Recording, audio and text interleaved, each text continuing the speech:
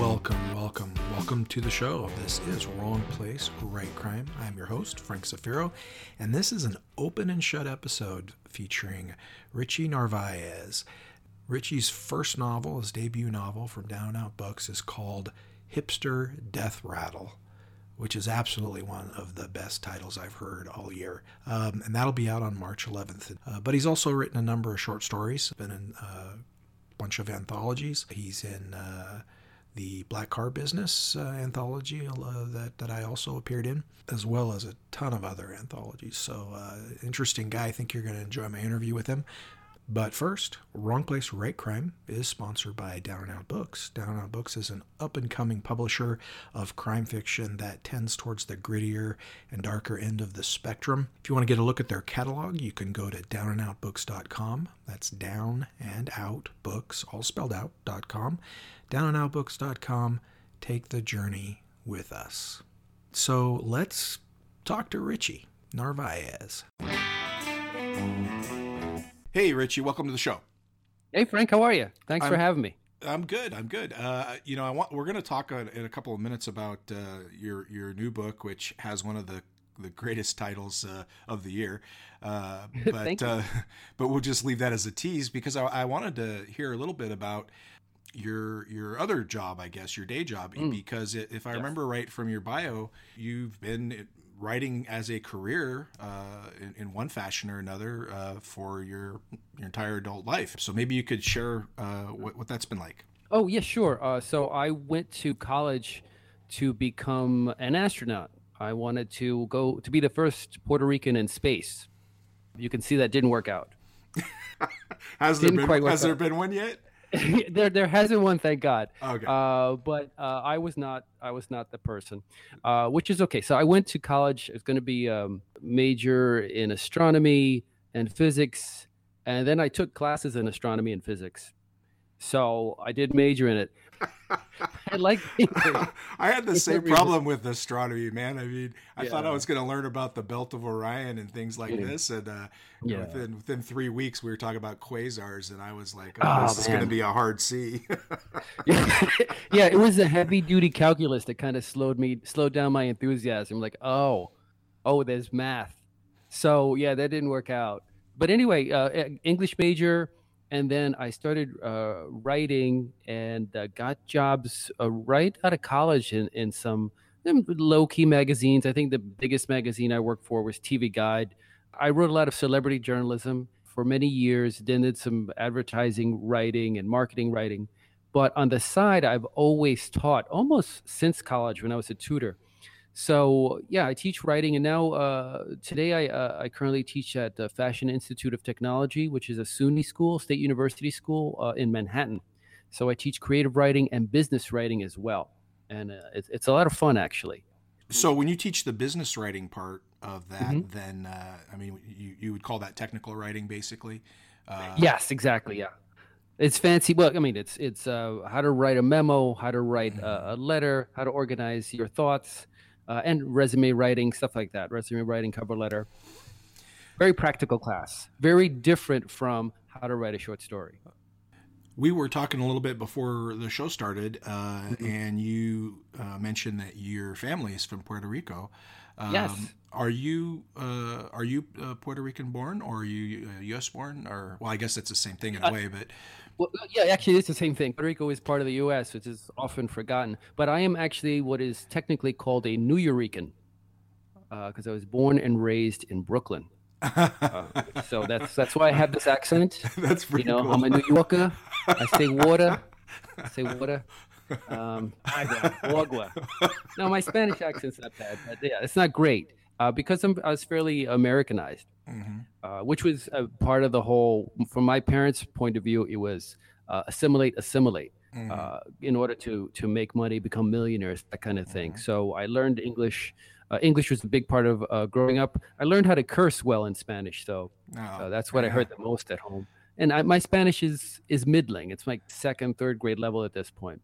I've never been to Brooklyn. Of course, there's always the outsider's view of what's Brooklyn like. But is Brooklyn still, or was it ever, very ethnically segregated? I mean, is there an Italian part of Brooklyn, a Puerto Oh Rican my part of God, yes. Oh, Brooklyn? you have to come. Are you like born and raised California? Is that where you are? I'm born and raised in Washington, living in Oregon now.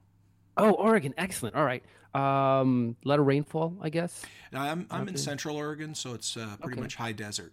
Okay, cool. Oh, wow. There's a desert in Oregon. I Yeah, never heard of yeah. it. Well, so we're both equally ignorant about each other's area, which is, I guess, sad.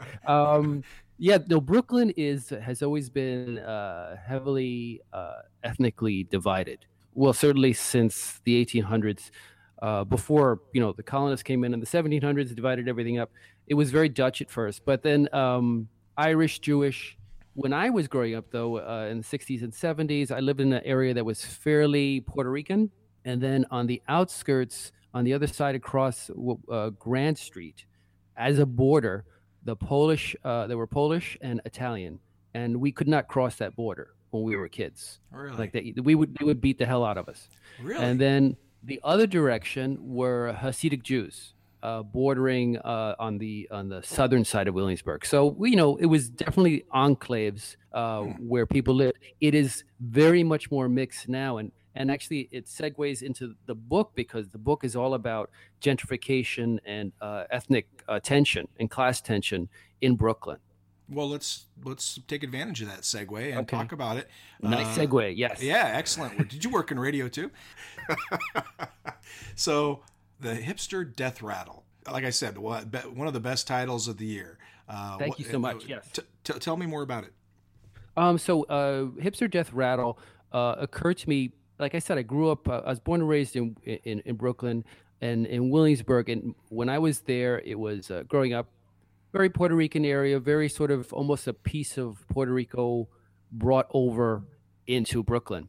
And then what happened, as happens to, I guess, with the natural history of any area, it started to get gentrified. Manhattan started to get pricier in the 70s and 80s. So all these people started moving in. And I had gone back to Brooklyn after college. And I was seeing everything that I knew and loved slowly being erased, just sort of passively, I think, by, artsy fartsy and hipster type people who weren't doing it maliciously, but inevitably, just because they moved in, the area changed and rents rose because, just the real estate value increased with them there. So people I knew, places I knew had to leave. And that just filled me with bile and Hmm. anger. And I was like, I should write a book. So I decided to write a book. And at first, I don't know if you've had, and you've written many books, I know. If you've had this experience where you try to get at something and maybe you feel too much about it and it just doesn't coalesce. It's too And on the nose. it's too on the nose. So Hmm. when I finally thought about wrapping it into this mystery story, it finally started to come together. But I hope I got some of the bile and anger in there. It certainly was slightly therapeutic to put it together. Now, I haven't been fortunate enough to read it yet, but so with a title like that, my first inclination is that it's kind of a dark comedy, kind of an Ice Harvest sort of thing. I hope Is people that? think it's funny. Yeah, I mean, it's not like heavy duty slapstick kind of thing. It's mostly like Mhm. dark humor, like you said, Mhm. mostly a lot of black humor, I think, in there. Uh, Sarcasm? a lot of sarcasm. My kind Yeah. of book. Yes. Cool. Okay. I hope you like it. I completely disagree with the assertion that sarcasm is not a form of humor. I don't Oh my agree with God. Yeah. that. So the book is out sometime in March. Yes, in about a month on March 11th. Hey, that's my oldest younger sister's birthday. So Okay. Cool. maybe I'll buy a copy and I'll read it and make sure it's that her delicate. She's kind of a delicate flower. I don't know if she can handle it. Oh, So, okay. Yeah. No, there's some gruesome scenes that I don't know. You read through it first and you decide. There is some savage machete killing. so pretty low key stuff. Yeah, low key stuff. I mean, it's practically a YA. All right. All Fine. right. I was going to ask, and it sort of will segue, I think, into hipster. Do you sometimes shake your head about how cops are portrayed in books. You mean things like pulling their gun out and racking the slide, that kind of stuff? Yeah, that kind of stuff. Yeah. Yeah, that Or stuff's procedure. irritating. Yeah. Yeah, and procedural stuff, and people, in today's day and age, there's no reason why you can't get it mostly right. I mean, the internet is there. You have writer friends. I mean, I have an open invitation to any writer that I'm even casually friendly with, that if you have a procedural question, I'm happy to answer it. I mean, my information is, regional and dated at this point, but I might be able to get you closer than a wild ass guess anyway. Right. And so I think the biggest thing is, like anything else, cliche, Yeah. I mean, cliches, and people who, it's always the dirty cop or the overbearing, mustachioed asshole cop or whatever.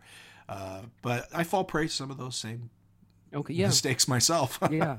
When I was doing, just to segue to hipster, when I was doing it, I realized my cops were slightly cliche, and that they kind of fit for what I needed, but I tried to make them as quirky as possible to make them interesting. But I still think they sort of hit on what I call TV copness, which a lot of mysteries do. It's like, oh, these are TV cops. These are the kind of people you see in the movies. But I hope I made them interesting enough. And I did show them to a cop friend, Bernie Whalen, who works for the NYPD, and I got a lot of good information from him about procedure. But I still think I think generally it's a little goofy, not quite accurate, and for the sake of the book's humor, it kind of works. Well, I do think you would have some insight that not a lot of people have, in that you have had a fair amount of exposure to celebrities. And, and that idea that, what's the ratio of celebrities that are just, total artifice full of shit, and those that are down to earth, decent people. I mean, it's funny. Exposure to celebrities sounds kind of, it's like being exposed to radiation. What's you the exposed half-life? to celebrities? Yes, I know. I have to check with a doctor. So I think something's growing in my stomach. I don't know. I was, actually, the biggest celebrity you mean like in New York, or because I worked in the magazine business? Yeah. Yeah, the biggest celebrity I interviewed was Joey Ramone, and my God, he was fascinating interview. I went to his apartment to interview him, and it was lined with coffee cups, like used coffee cups, empty all over the place, and a gigantic TV. Like it was like a 6-foot TV screen, one of those like tricolor ones. Fascinating interview. Great guy. So the novel from Down and Out Books in March is Hipster Death Rattle. And Richie, thanks for coming on the show. Thank you, Frank. Thanks so much for having me. This was a lot of fun. Well, there you are, folks. Quick down and dirty with Richie Narvaez. Really cool dude, and looking forward to Hipster Death Rattle, not just because of the title, but the description is pretty awesome. And I really enjoyed talking to him. Okay, our next episode of Wrong Place, Right Crime will be a feature-length interview with Lano Waiwale. It's Hawaiian, so I struggle with it. A very interesting guy who has some pretty cool stories to tell. I think you'll enjoy that interview. And then we'll close out February with a couple more open and shut interviews. First with Ed Amar, whose book The Unrepentant is coming out soon. And then one of my writing partners, Lawrence Kelter, whose episode of A Grifter's Song, The Whale, is coming out March 1st. So that's what's on deck. I hope you enjoyed my conversation with Richie Narvaez. And until next time, this is Frank Zafiro reminding you that sometimes you got to be in the wrong place to write crime.